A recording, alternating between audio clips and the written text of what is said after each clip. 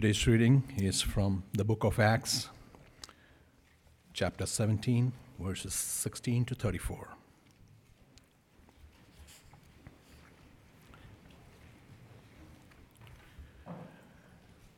Now, while Paul was waiting for them at Athens, his spirit was provoked within him, as he saw that the city was full of idols. As he reasoned in the synagogue with the Jews and the devout persons, and in the marketplace, every day with those who happened to be there, some of the Epicurean and the Stoic philosophers also conversed with him, and some said, "What does the babbler wish to say?" Others said, "He seems to be a preacher of foreign divinities, because he was preaching Jesus and the resurrection."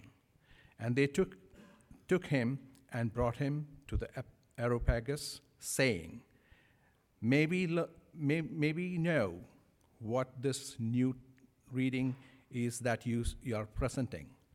For you bring some strange things to our ears. We wish to know, therefore, that what these things mean. Now all the Athenians and the foreigners who lived there would spend their time in nothing except telling or hearing something new. So Paul, standing in the midst of the Areopagus, said, "Men of Athens, I perceive that in every way you are very religious. For as I passed along and observed the objects of your worship, I found also an altar with this inscription, to the unknown God. What therefore you worship is unknown. This I proclaim to you, the God who made the world and everything in it, being Lord of heaven and earth, does not live in temples made by man, nor is he served by human hands as though he needed anything, since he himself gives to all mankind life and breath and everything. And he made from one man every nation of mankind to live on all the face of the earth, having determined allotted periods and the boundaries of their dwelling place, that they should seek God and perhaps feel their way towards him and find him. Yet he is actually not far from each one of us, for in him we live and move and have our being. As even some of your own poets have said, for we are indeed his offspring. Being then God's offspring, we ought not to think that the divine being is a gold or silver or stone, an image formed by the art and imagination of man. The times of ignorance God overlooked, but now he commands all people everywhere to repent, because he has fixed a day on which he will judge the world in righteousness by a man whom he has appointed. And of this he has given assurance to all by raising him from the dead. Now, when they heard of the resurrection of the dead, some mocked, but others said, We will hear you again about this." So Paul went out from their midst, but some men joined him and believed, among whom also were Dionysius, the Areopagus, and the woman named Damaris, and others with them. This is the word of the Lord.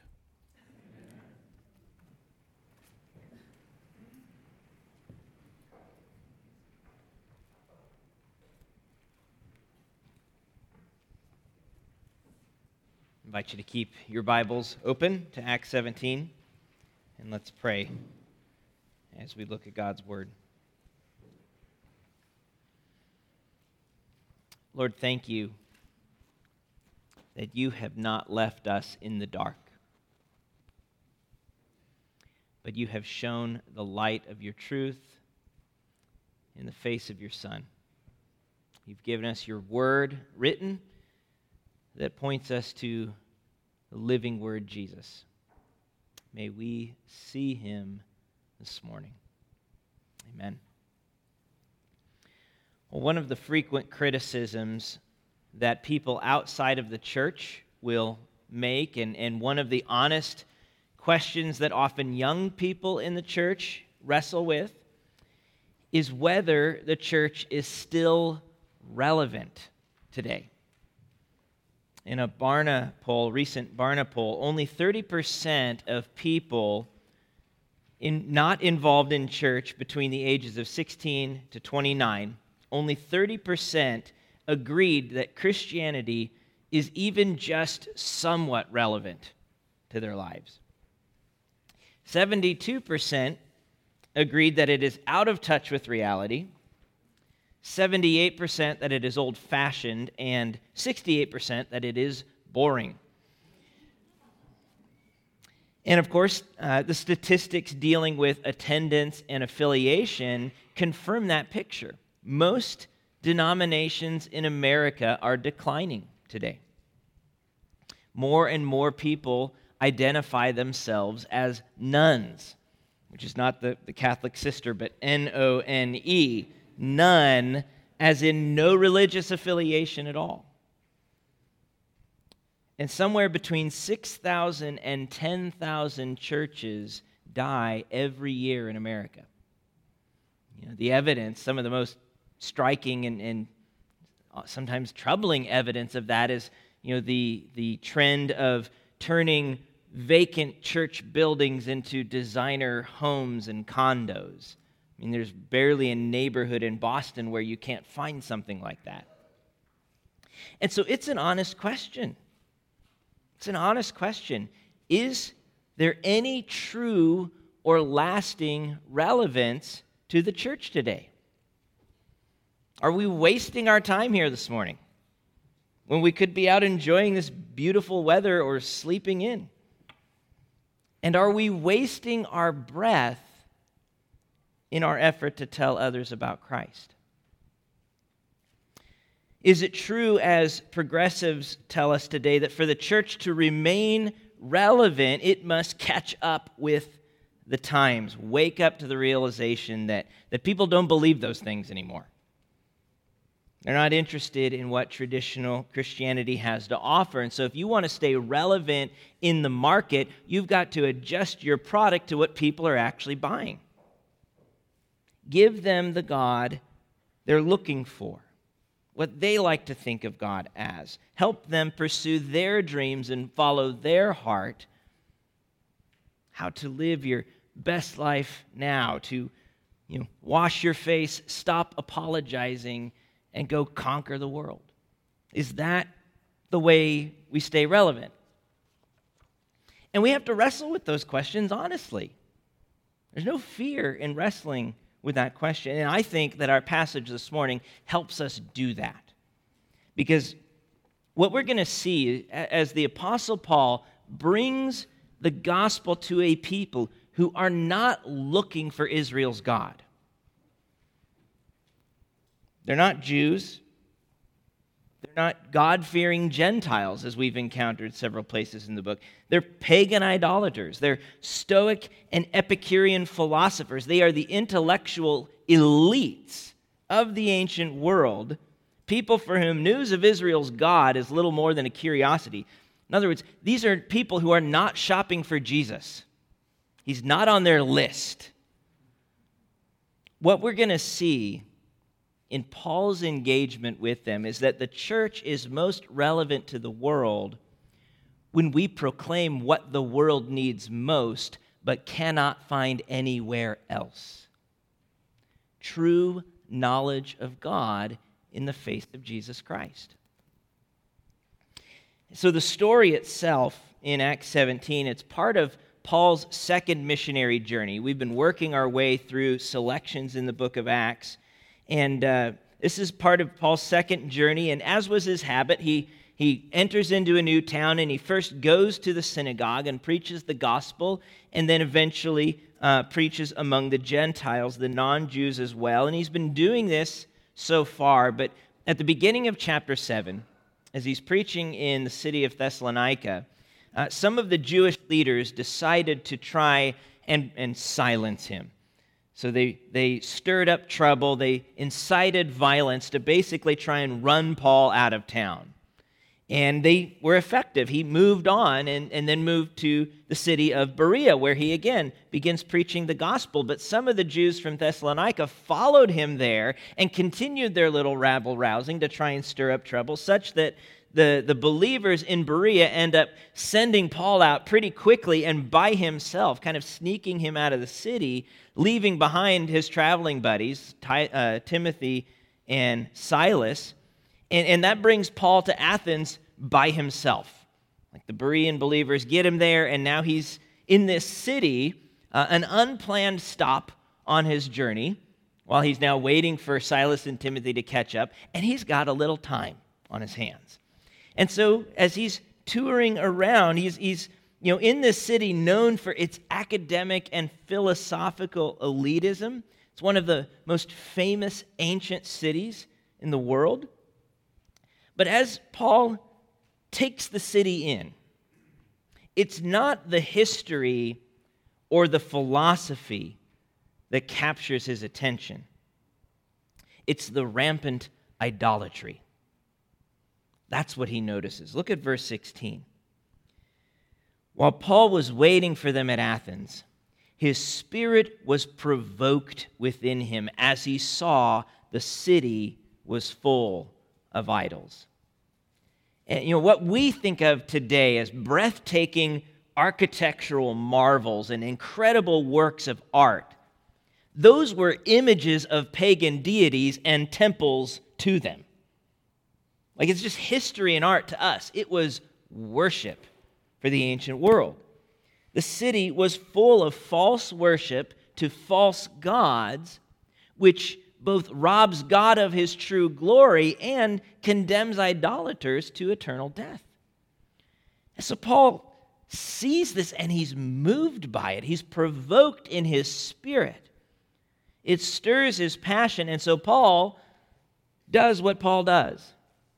He reasoned in the synagogue with the Jews and the devout persons, and in the marketplace every day with those who happened to be there. But in Athens, it's not the synagogue where his message gets traction. Rather, it's the marketplace. It's the marketplace, which is what gives us this window into, how relevant is the church and its message when people aren't shopping for Jesus anymore, or never were.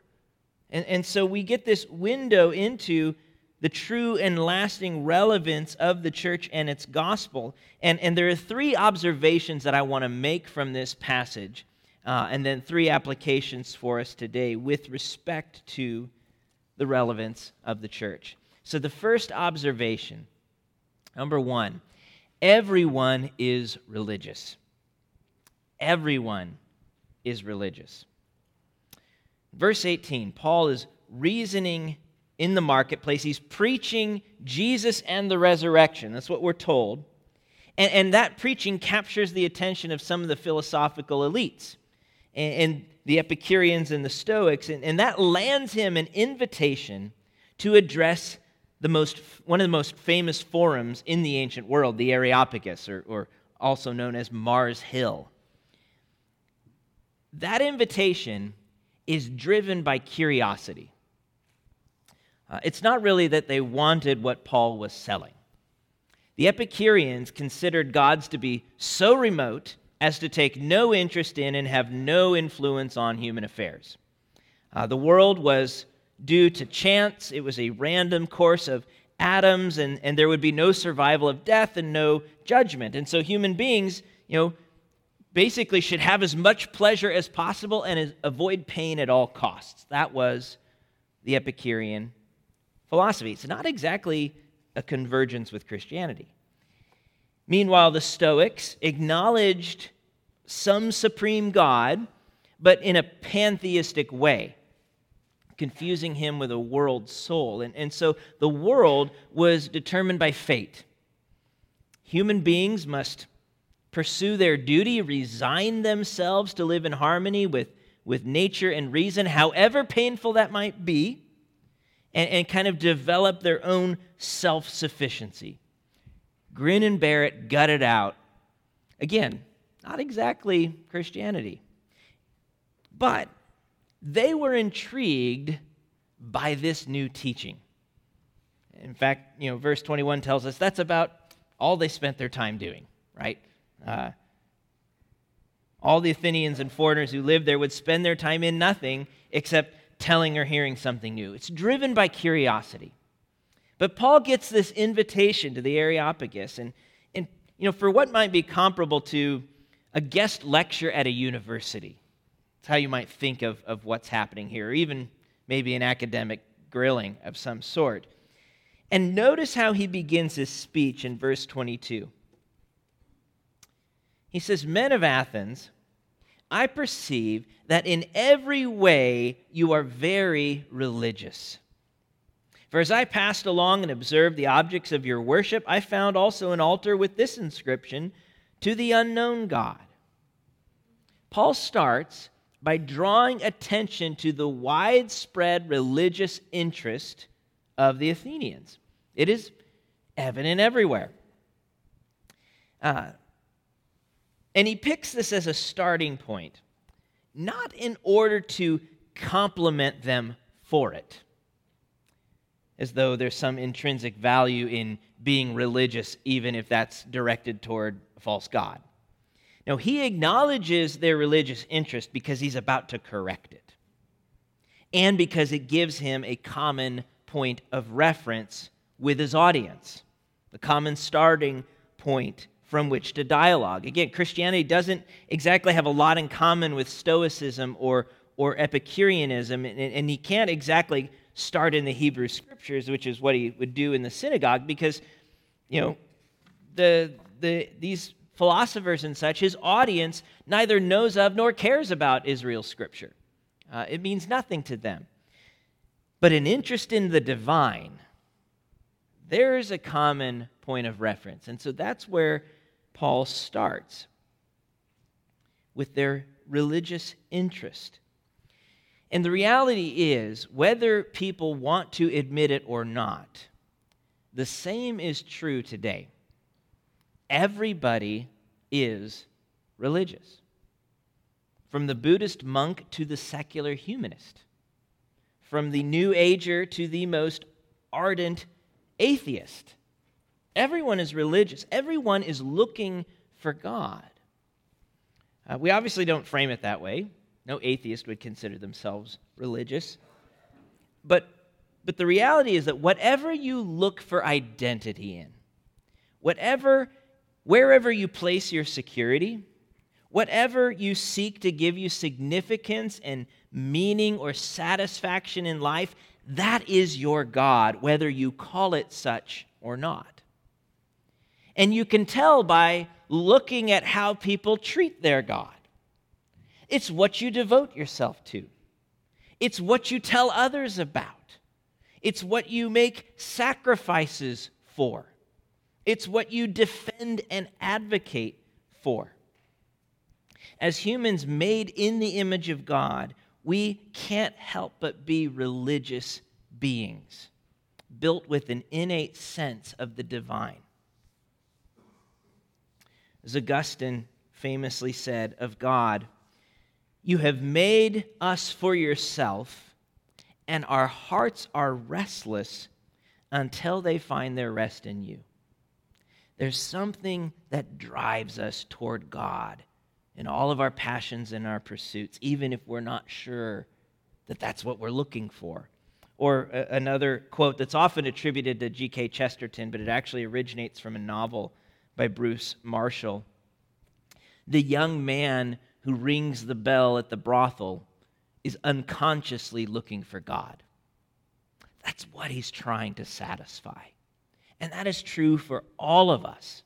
And even the most elite atheists can't fully escape that. It's interesting. There's a chapter in Tim Keller's book, Making Sense of God, where he kind of traces this phenomenon that these elite atheists, at the end of the day, can't fully escape the idea of God. They just can't completely shake themselves of what they know is not true. But as religious as humans are, we're all religious, everyone's religious, but as religious as we are, what we worship is often self-made. It's often self-made, whether images of pagan deities crafted in the ancient world or in other foreign contexts today, or idols of the heart, things like money or sex or power or fame.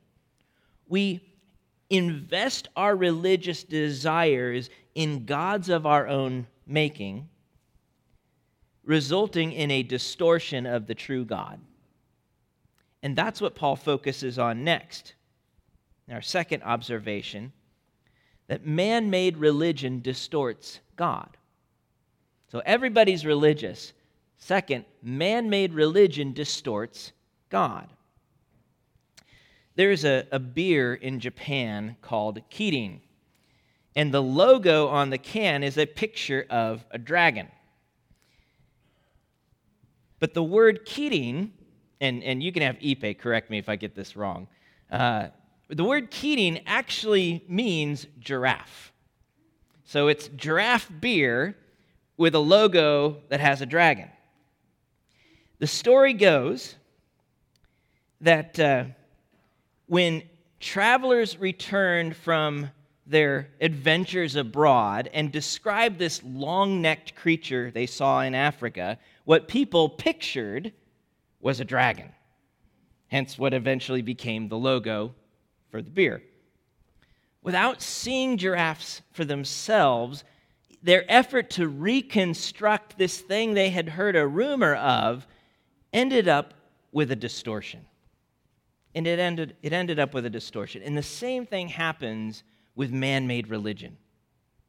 It distorts the true God. We have this sense of the divine. We've maybe heard a rumor of him. There's this instinct that there's something greater than us, but because of the limits of our humanity and because of the fallenness of sin and its effects on our minds and our ability to see and understand God, we end up, we just can't find or figure him out on our own.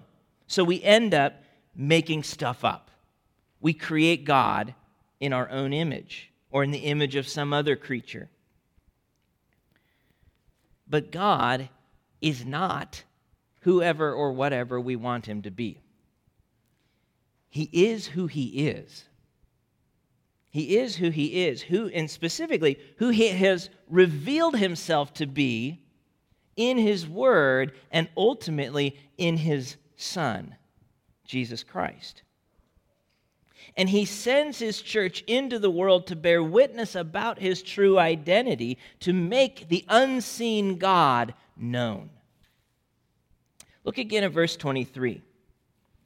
When Paul makes reference to the altar to an unknown God, he's not complimenting their religious diversity or ingenuity, making sure all the bases are covered. In case there's some God out there we don't know about, we're going to make an altar to him too. Whew, we're covered.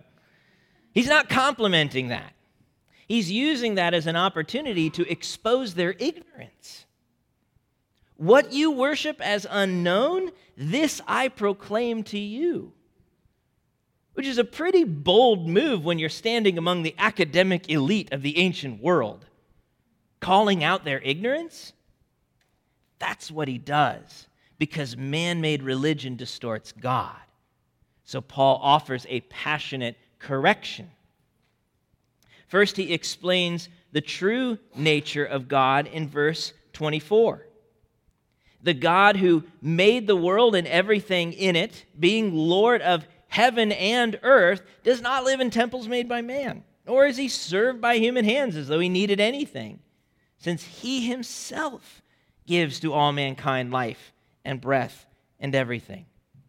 Man-made religion gets it backwards. It turns it upside down.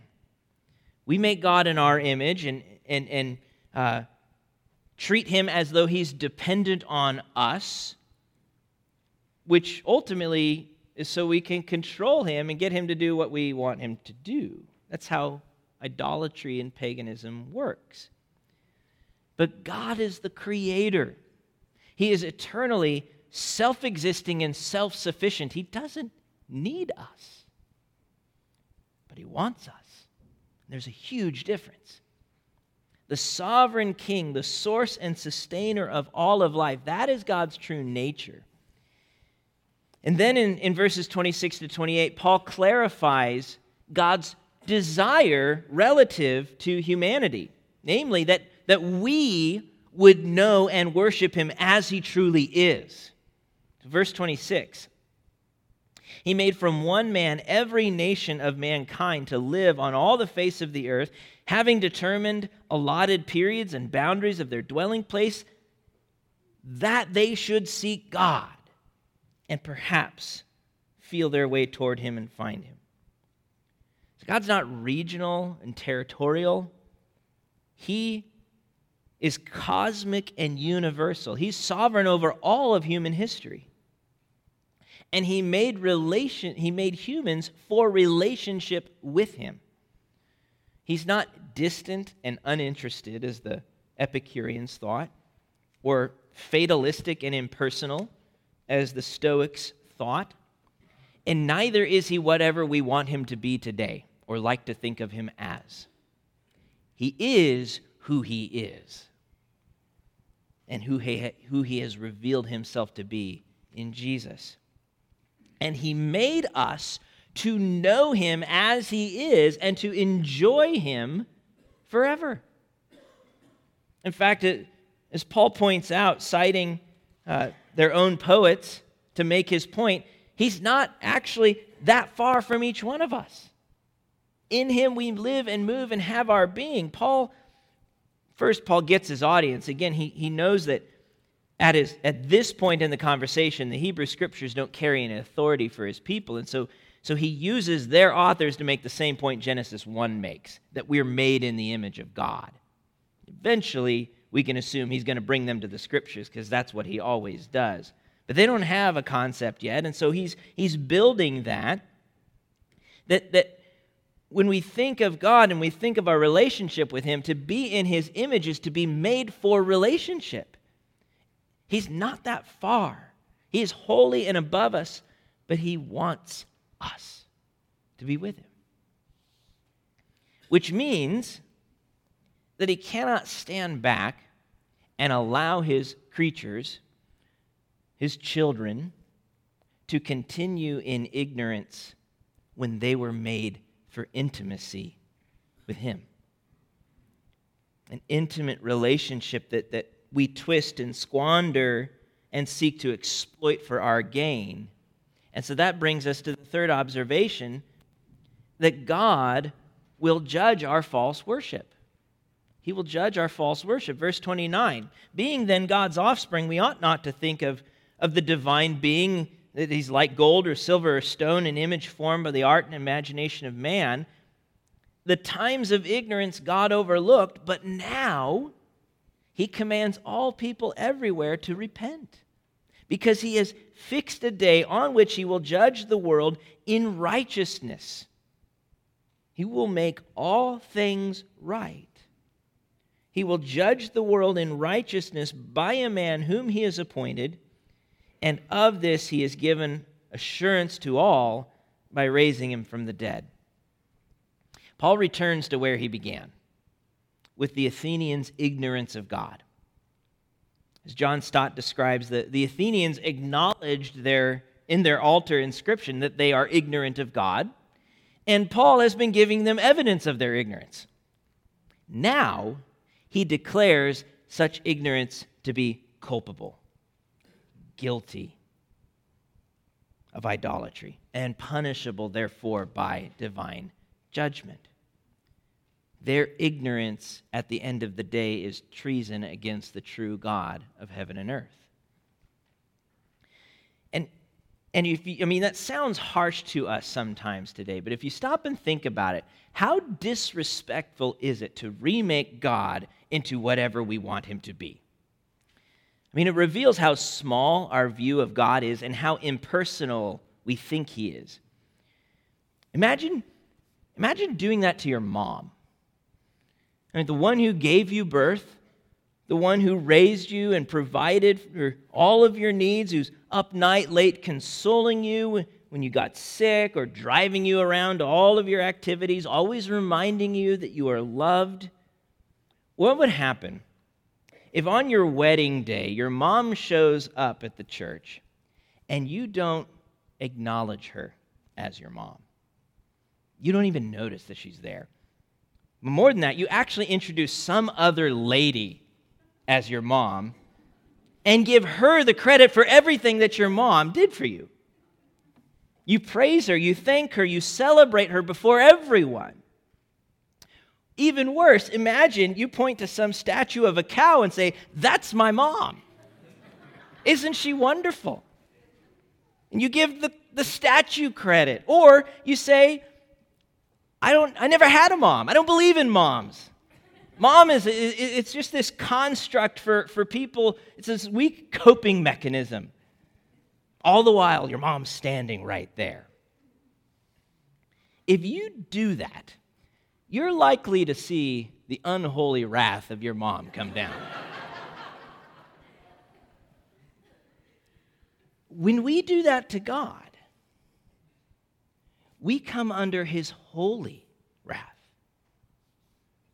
Because he is the author and giver of all life. He is the only true God.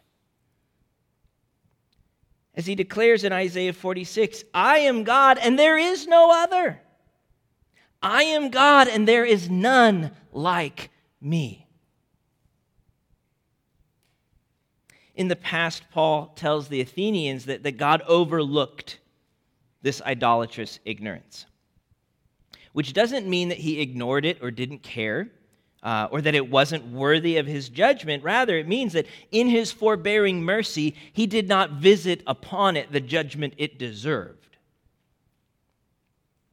And it's not as though God was completely hidden. As Paul said when he preached among the pagans in Lystra in chapter 14, God has never left himself without a witness.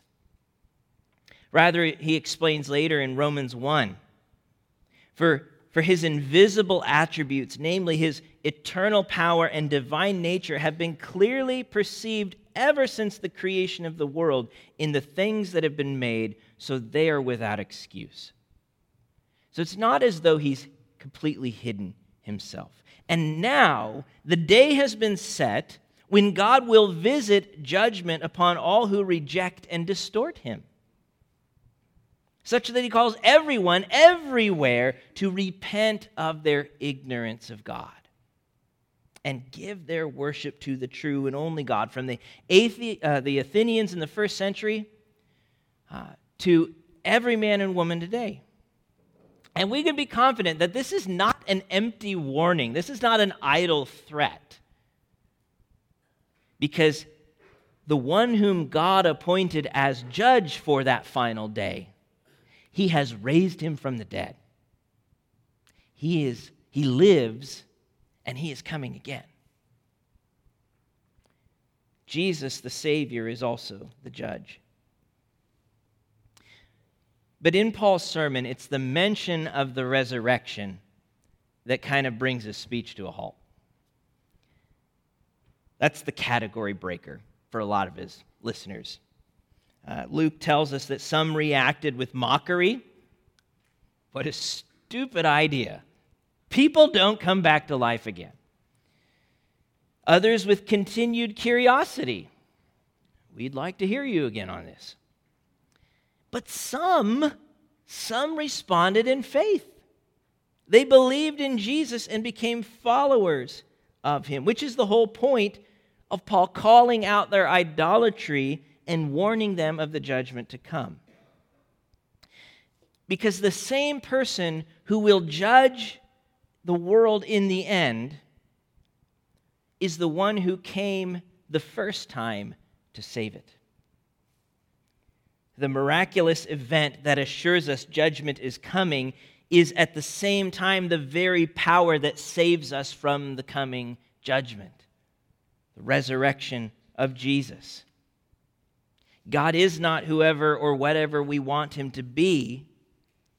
He is who he is and has revealed himself to be through his word and ultimately through his Son, who lived, died, and rose again that we might know him truly. True knowledge of God is only possible through his Son, Jesus. And that brings us to the 3 points of application. First, keep your eyes on Jesus. Keep your eyes on Jesus. Know that whatever it is you're looking for to give you life and meaning and satisfaction or stability, hope, identity, whatever it is you're looking for those things, it is but a shadow of the real thing if it isn't Jesus. He's the real thing. Everything else is an echo or a shadow. And we don't have the right to make God into whatever we want him to be. He's made himself known to us through Jesus. As Paul declares to another Gentile audience in his letter to the Colossians, Jesus is the image of the invisible God, the firstborn of all creation. For by him all things were created, in heaven and on earth, visible and invisible, whether thrones or dominions or rulers or authorities, all things were created through him and for him. And he is before all things, and in him all things hold together. And he is the head of the body, the church. He's the beginning, the firstborn from the dead, that in everything he might be preeminent.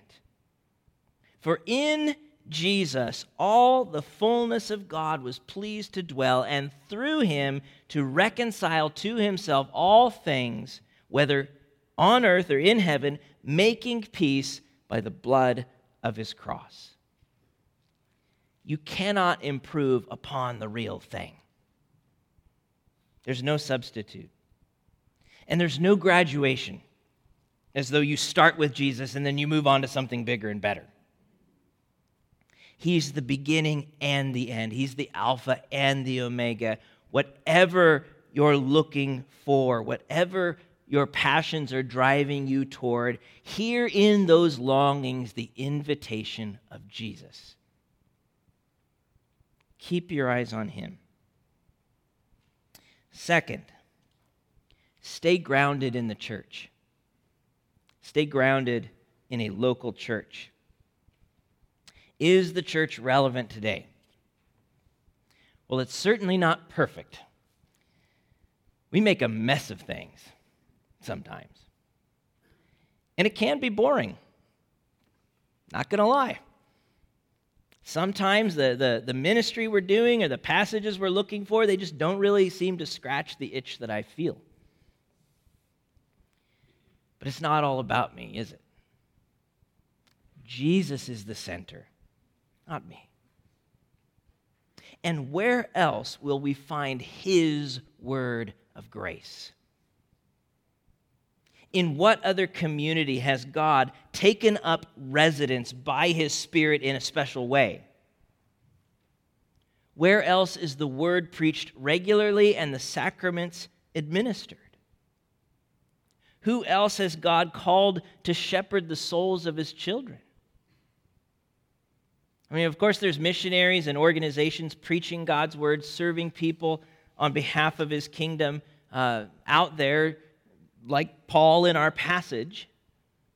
But they do so as an extension of local churches who partner together and send them out, like Paul in our passage, who was sent by the church in Antioch. So the church is not perfect. And you can make a list of all of the things that we mess up, and I can probably double your list for you. but it is God's plan to make himself known in Jesus Christ by the Holy Spirit. And that makes it universally and eternally relevant. Jesus is coming again to judge the living and the dead. He's called his church to warn the world, to bid them to flee to Christ for refuge, to be reconciled to God, redeemed by the blood of Christ, in order not just to be protected from judgment in the end, but to be redeemed for what we were made to be and to do, to be children of God who enjoy and worship him forever in love and unending, intimate relationship. And that brings us then to the third application. So, no, keep your eyes on Jesus, stay grounded in the church, but third, get out of the church. The building.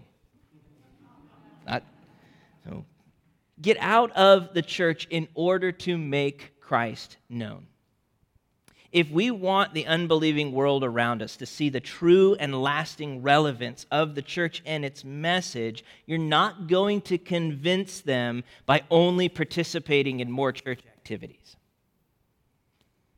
Which I'm not saying don't participate in church activities. I'm not saying don't be involved in discipleship or fellowship or learning or serving or worship. Those are all part of the church's life and witness. And that kind of participation is a testimony to non-believers who might come and see. But most people in New England are not going to come and see. You have to go and tell. To love our neighbors as ourselves and bear witness to Christ in the power of the Spirit, what they're doing throughout the book of Acts. And we can learn some things from Paul in how we do that. If you're sharing with someone who grew up in the church or has a concept of God and Christianity, whether they left the faith or never were really that interested, you can pretty much just talk about Jesus with them. They know who you're talking about. But more and more today, someone with no church background, those nuns, no religious affiliation, who didn't grow up in the church and then leave it, mom and dad or grandma and grandpa grew up in the church and then left it, and they have no concept of these things. So if you're engaging with someone with no concept of the true God, you have to start where they are and then work your way toward Jesus. If Paul had said to the Athenians, God loves you and has a wonderful plan for your life, that would have meant something different to virtually every person in that room, because they didn't have a shared understanding of what God means. He had to start with the basic concept of God first, his nature and his plan, and in order to work his way toward Jesus. He was a master of what's called contextualization, so communicating the unchanging truth of the gospel in terms and categories that your audience can understand and identify with. So it's really important to know your audience. But make sure that what you're offering them is not simply what they want to hear. The church will not retain its relevance simply by parroting the world or bending our beliefs and practices to what we think people are interested in or will find acceptable. For starters, we're not going to be able to compete because the world will always be able to do worldly things better than the church. We're going to lose that competition. And second, the churches that tried that 100 years ago, this whole line, the church must change or die, that's not a new line. That was the line in the late 1800s of the liberal Protestant, liberal and fundamentalist debates, meaning doctrine, not culture. And the line was the churches, people don't believe these things anymore, so you got to change the doctrine in order to stay relevant. And those churches that did that adjusted their doctrine, that left behind things like the resurrection, the virgin birth, miracles, anything like that, those are the churches 100 years later that are condos and houses. They didn't stay relevant because they left the gospel behind. The church is most relevant to the world when what we proclaim is that which the world needs most and cannot get anywhere else: a true knowledge of God in the face of Jesus Christ. That's what Paul offered in Athens. That is what we must continue offering today: the unadulterated gospel of Jesus.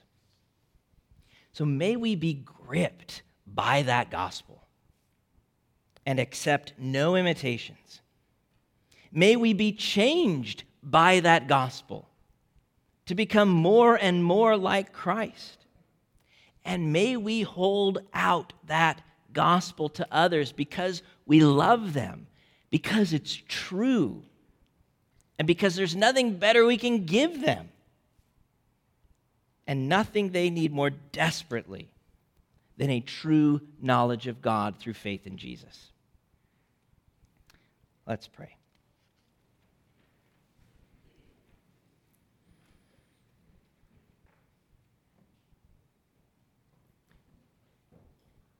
Lord, thank you that you have revealed yourself to us in Jesus Christ. Where would we be without you rending the heavens and coming down to make yourself known? We confess the temptation to continue making and serving gods of our own creation. Lord, forgive us. Forgive us. And help us to move towards others with that true knowledge of Christ. May we do it with humility, not as those who figured everything out because we're so smart, but as sinners broken and cut off from you, who you had mercy and grace on to reveal yourself in kindness. Lord, may we share that kindness with others. We ask it in Jesus' name. Amen.